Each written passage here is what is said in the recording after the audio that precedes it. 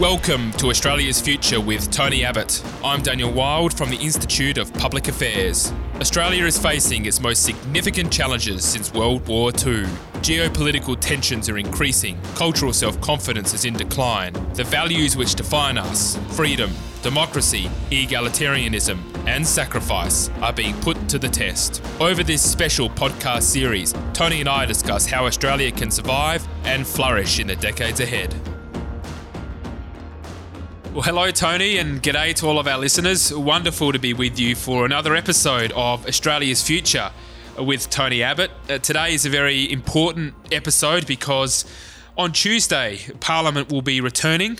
It'll be the first sitting day of the 47th Parliament, and as Tony and I discussed in our last podcast episode, in all likelihood it will be a very active Labor government with ambitions on emissions reduction, on the voice to Parliament, on education, on free speech, on many issues of our economy and culture. And what I wanted to talk with you today, Tony, about is the lessons that you have drawn as opposition leader in your time in politics. You were, I think, the most successful opposition leader in recent decades. You were incredibly successful in getting Labor to a draw in 2010 and then winning in a landslide in 2013, where you achieved a 46% primary vote. That vote is now down to 36%, having dropped 10 percentage points since the 2013 election. So the first question I wanted to ask you, Tony, is at a general level, what are the main ingredients that makes a successful opposition leader and a successful opposition? Thanks, Dan. And you're right. We were expected to do very badly in the 2010 election. It was thought that I would be doing as much as I could just to save a bit of the furniture, because at the end of 2009, when I became the leader, Kevin Rudd was still rampant in the polls.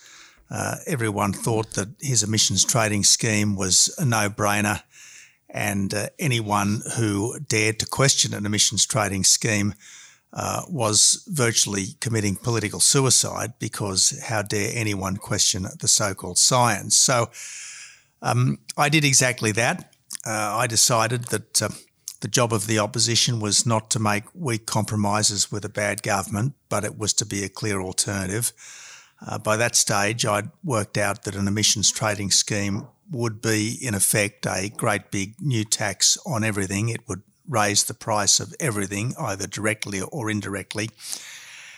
And it had occurred to me that as long as climate change was an economic issue, the coalition had a very strong political case to make, and that's what I proceeded to do throughout 2010 in the lead up to the election, to make climate change an economic issue, not an environmental, let alone a moral one, to talk about the practicalities of policies to deal with climate change. Almost immediately, Kevin Rudd's political dominance started to slip.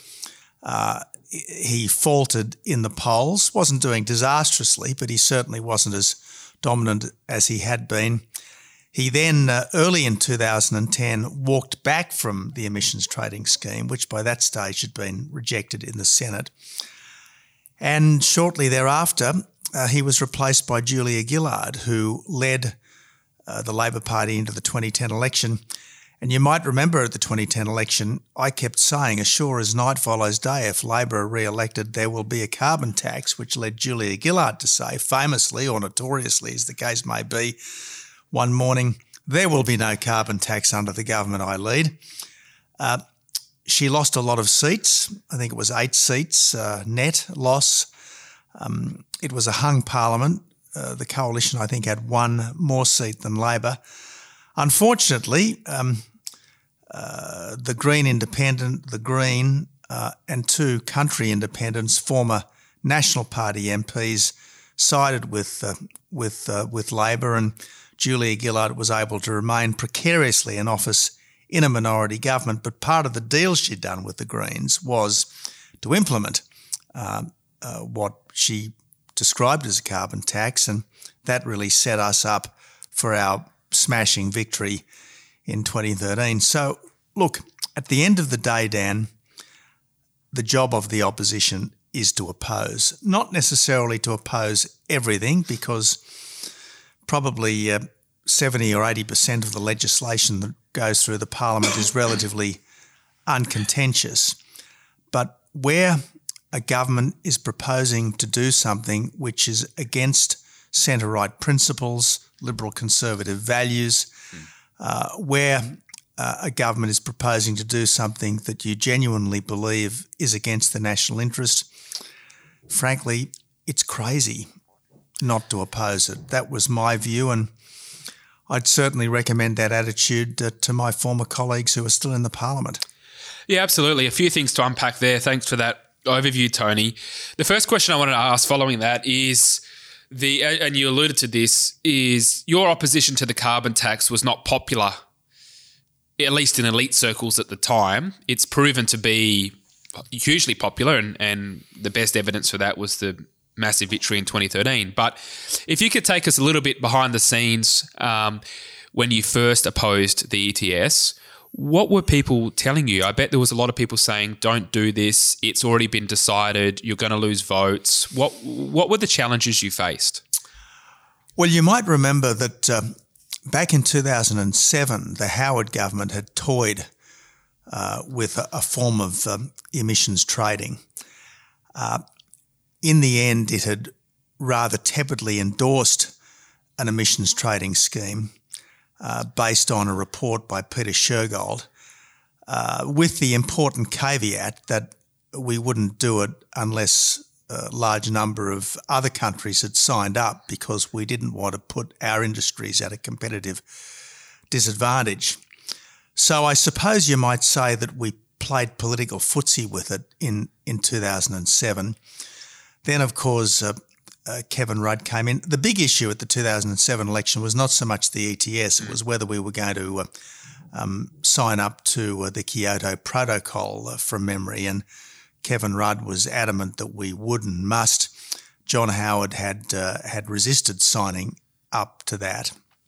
So in the course of that term of Parliament, Labor became more and more committed.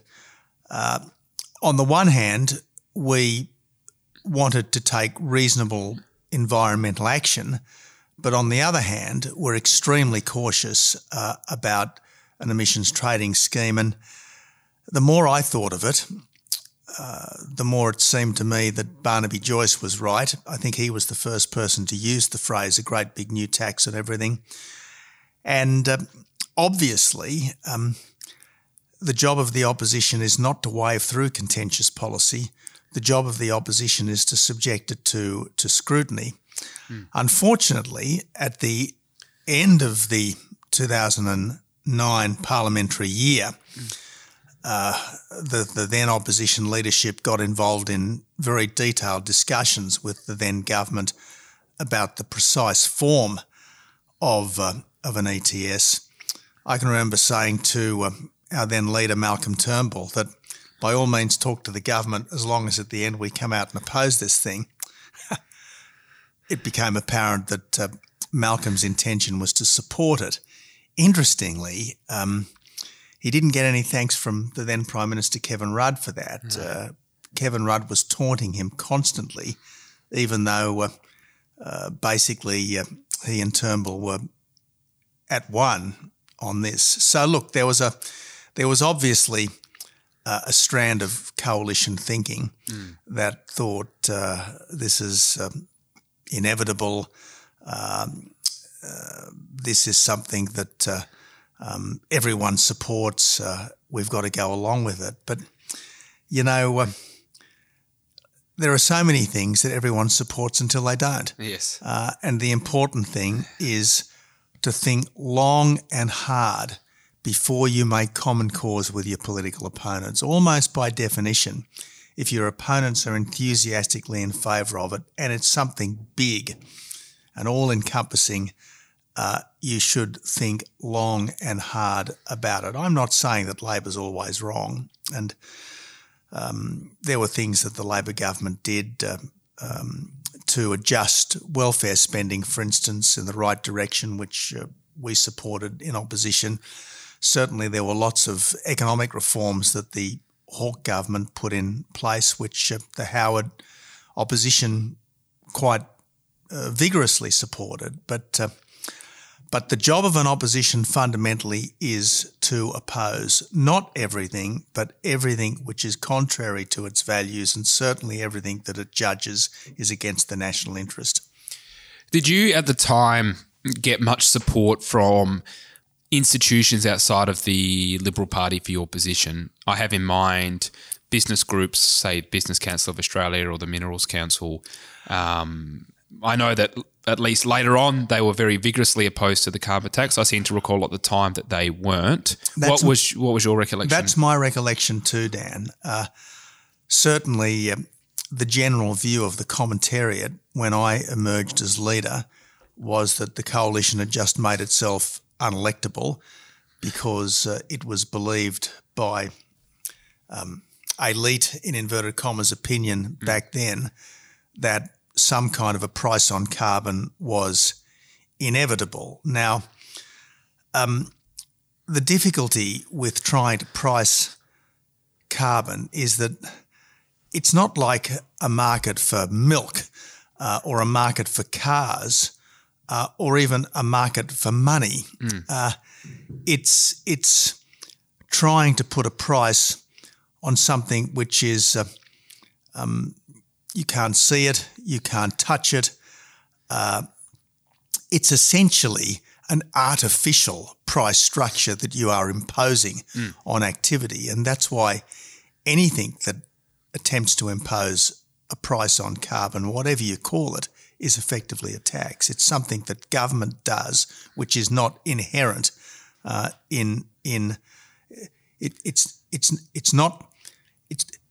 carbon dioxide emissions are not something that have any inherent value. That's why pricing them is inevitably a form of tax. Yeah, that's a good way of putting it. I just want to build on the point about other institutional support, because the reason I raise that is if we fast forward to now, we've got net zero policy, which is agreed by both sides of politics at the federal level, pending any change of direction under Peter Dutton. The LNP in Queensland a week or two ago put out a policy saying they support net zero. Here in Victoria, the coalition opposition has released a policy saying they want to legislate a 50% cut by 2030, which makes Labor look moderate with their 43% cut. It feels, and on top of that, you've got basically all the major institutions that are behind net zero and emissions cuts. What I'm getting out of what you're saying is that doesn't mean that you cannot change the future. You managed to almost single-handedly drive the debate in the absence of institutional support. Do you think that the current situation, and let's take net zero as the example, the current situation with the institutional support for net zero and the hostility against those who do not support it is more severe and more prominent than when you first opposed the carbon tax? In other words, is the challenge now more difficult than what you faced? I don't want to underestimate the scale of the challenge, but again, I would be very reluctant to say that it's impossible to go against a contemporary consensus, because sometimes common sense might demand that you do.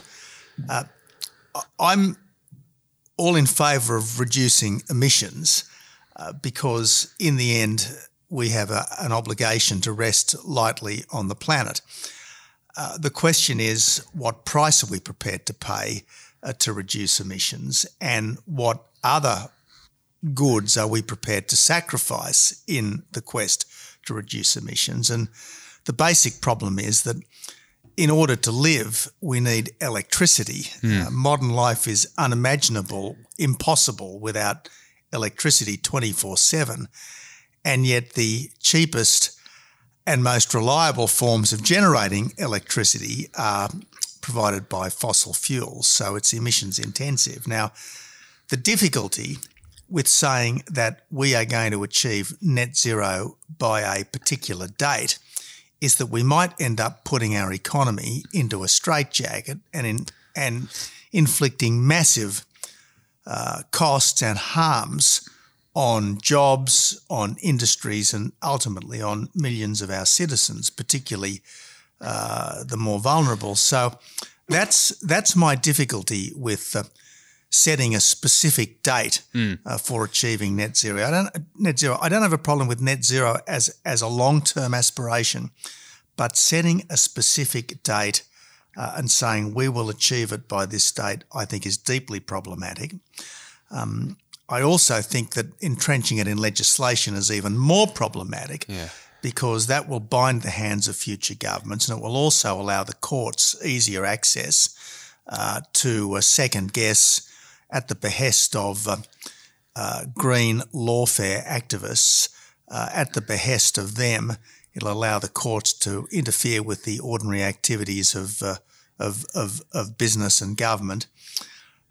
We've already seen court cases that have imposed enormous delays on developments of one sort or another, and I think the last thing we need is even more of that in the years ahead. But I tell you, we sure will get it if there's a legislated target. We will. I just want to talk a bit more about that point on lawfare, because I'll give one example. At the moment, the Scarborough gas project, which is a massive gas project offshore Western Australia, we've calculated that there's enough gas in that project to be able to generate 500 years worth of power supply for every single Western Australian household. So there's a serious amount of energy resources in that gas basin. That is the subject. It's been approved, but it's now the subject of a legal challenge by the Australian Conservation Foundation. Importantly, they are being represented by the Environmental Defenders Office, who, as you know, get a portion of their funding from the government. About 20% of their funding comes from the government. I know that when you were in government, you made some attempts to be able to limit lawfare, firstly through the repeal of Section 487 of the Federal Environmental Law, which allows green groups to undertake this action, and secondly through cutting the funding to environmental defenders offices. Can you give us a bit of an insight into the challenges you faced with that and what your insights would be for the future? That's a good question, Dan. Well, just to add context, so Section 487, the repealer that I got through the House, but I believe it got stuck in the Senate and never got through, was my recollection. That's my recollection as well. Yeah. Look, a lot of things happen in politics because they seem like a good idea at the time. And that particular section of the EPBC Act was introduced by Robert Hill when he was the Environment Minister in the Howard government.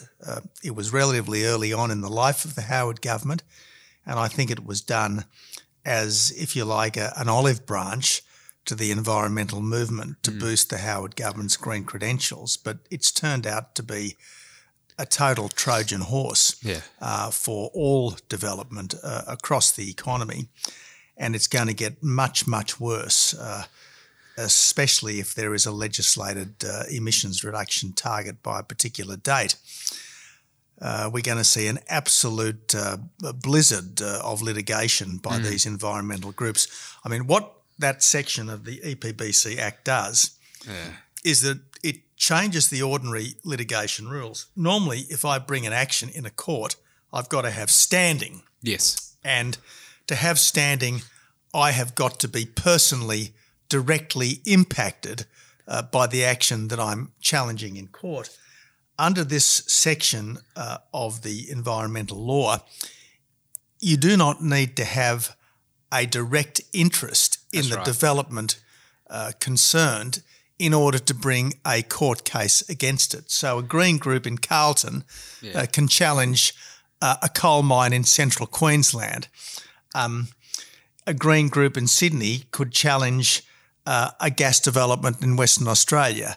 And it's completely contrary to the ordinary principles of law. And as is so often the case, when rules that have stood the test of time are disturbed, there are a whole range of consequences that we come deeply to regret, and this is one of them. So look, if we are going to allow necessary economic developments to take place without unconscionable delay, this particular piece of legislation does need to be changed, and had the Abbott government had more time, I certainly would have tried again and again to do that. Yeah, no, absolutely. I wanted to ask another question just on the net zero policy, because the only discussion there is around net zero and about how to get to net zero is on cutting emissions. But of course, the key part of net zero is net.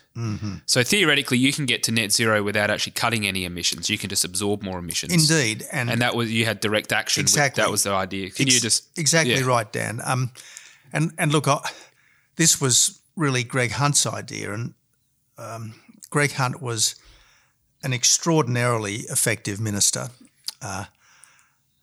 He and I didn't agree on everything, and we probably came from different wings of the Liberal Party, but a very, very smart, creative, decent and honourable man, Greg Hunt, a great loss to public life, and I think he was certainly really one of the absolutely outstanding ministers, perhaps the outstanding minister of the recent government.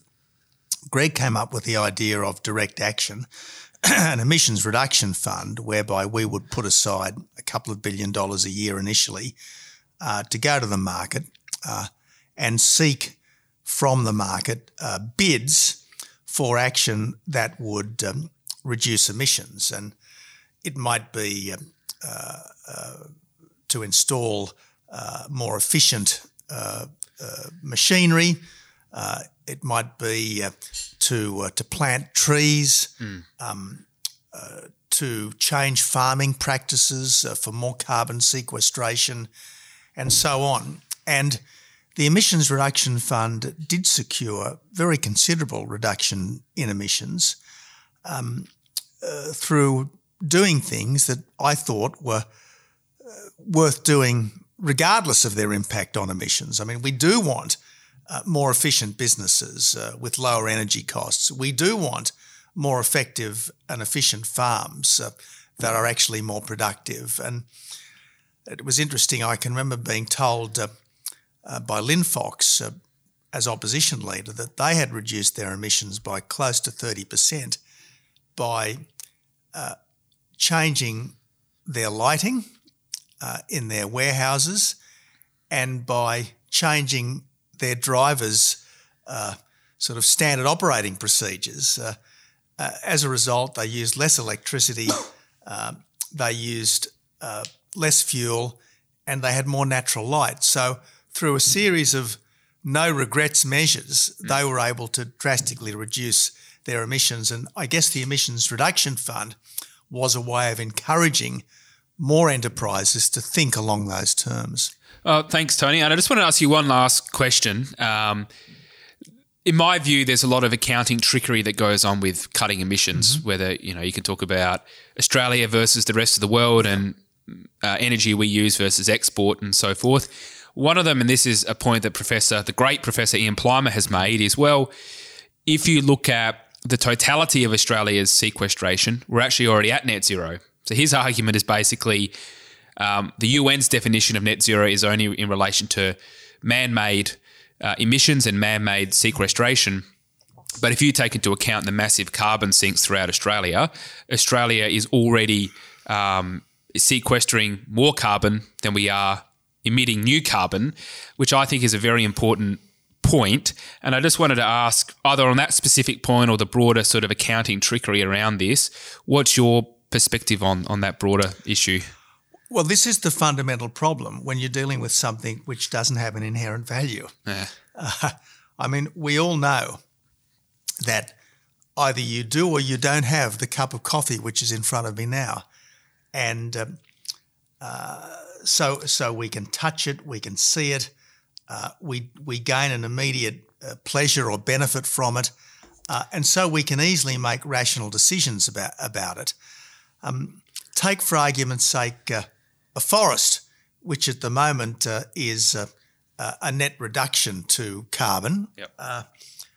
Now, I could go to the government and say, well, I'm not going to cut down that forest, please pay me. Yeah. But maybe I was never going to cut down that forest. So effectively, I'm getting money for nothing. And this is why these schemes can be so easily rorted. Now, my understanding is that the Emissions Reduction Fund, in my time, required you to do positive things that you weren't doing, to plant trees as opposed to refuse to cut down trees, to change your farming practices as opposed to simply keep doing what you were doing and ask for more. But there is obviously scope for sharp practice, particularly if officials become, as it were, overzealous. And there are certainly other countries which I think have been pretty fraudulent in this, which is why I was always adamant that any carbon credits that we were going to make use of had to be generated here, where at least we could be confident that they were as fair income as these things can be.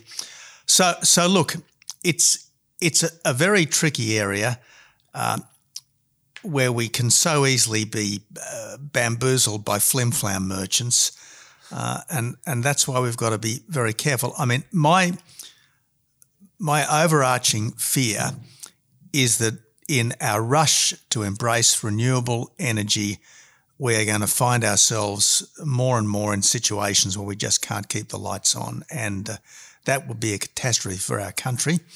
But given that we've got 2 big coal-fired power stations closing down within the next 3 years on the East Coast and not being replaced by dispatchable power, yep, I think that is the dread prospect that we currently face.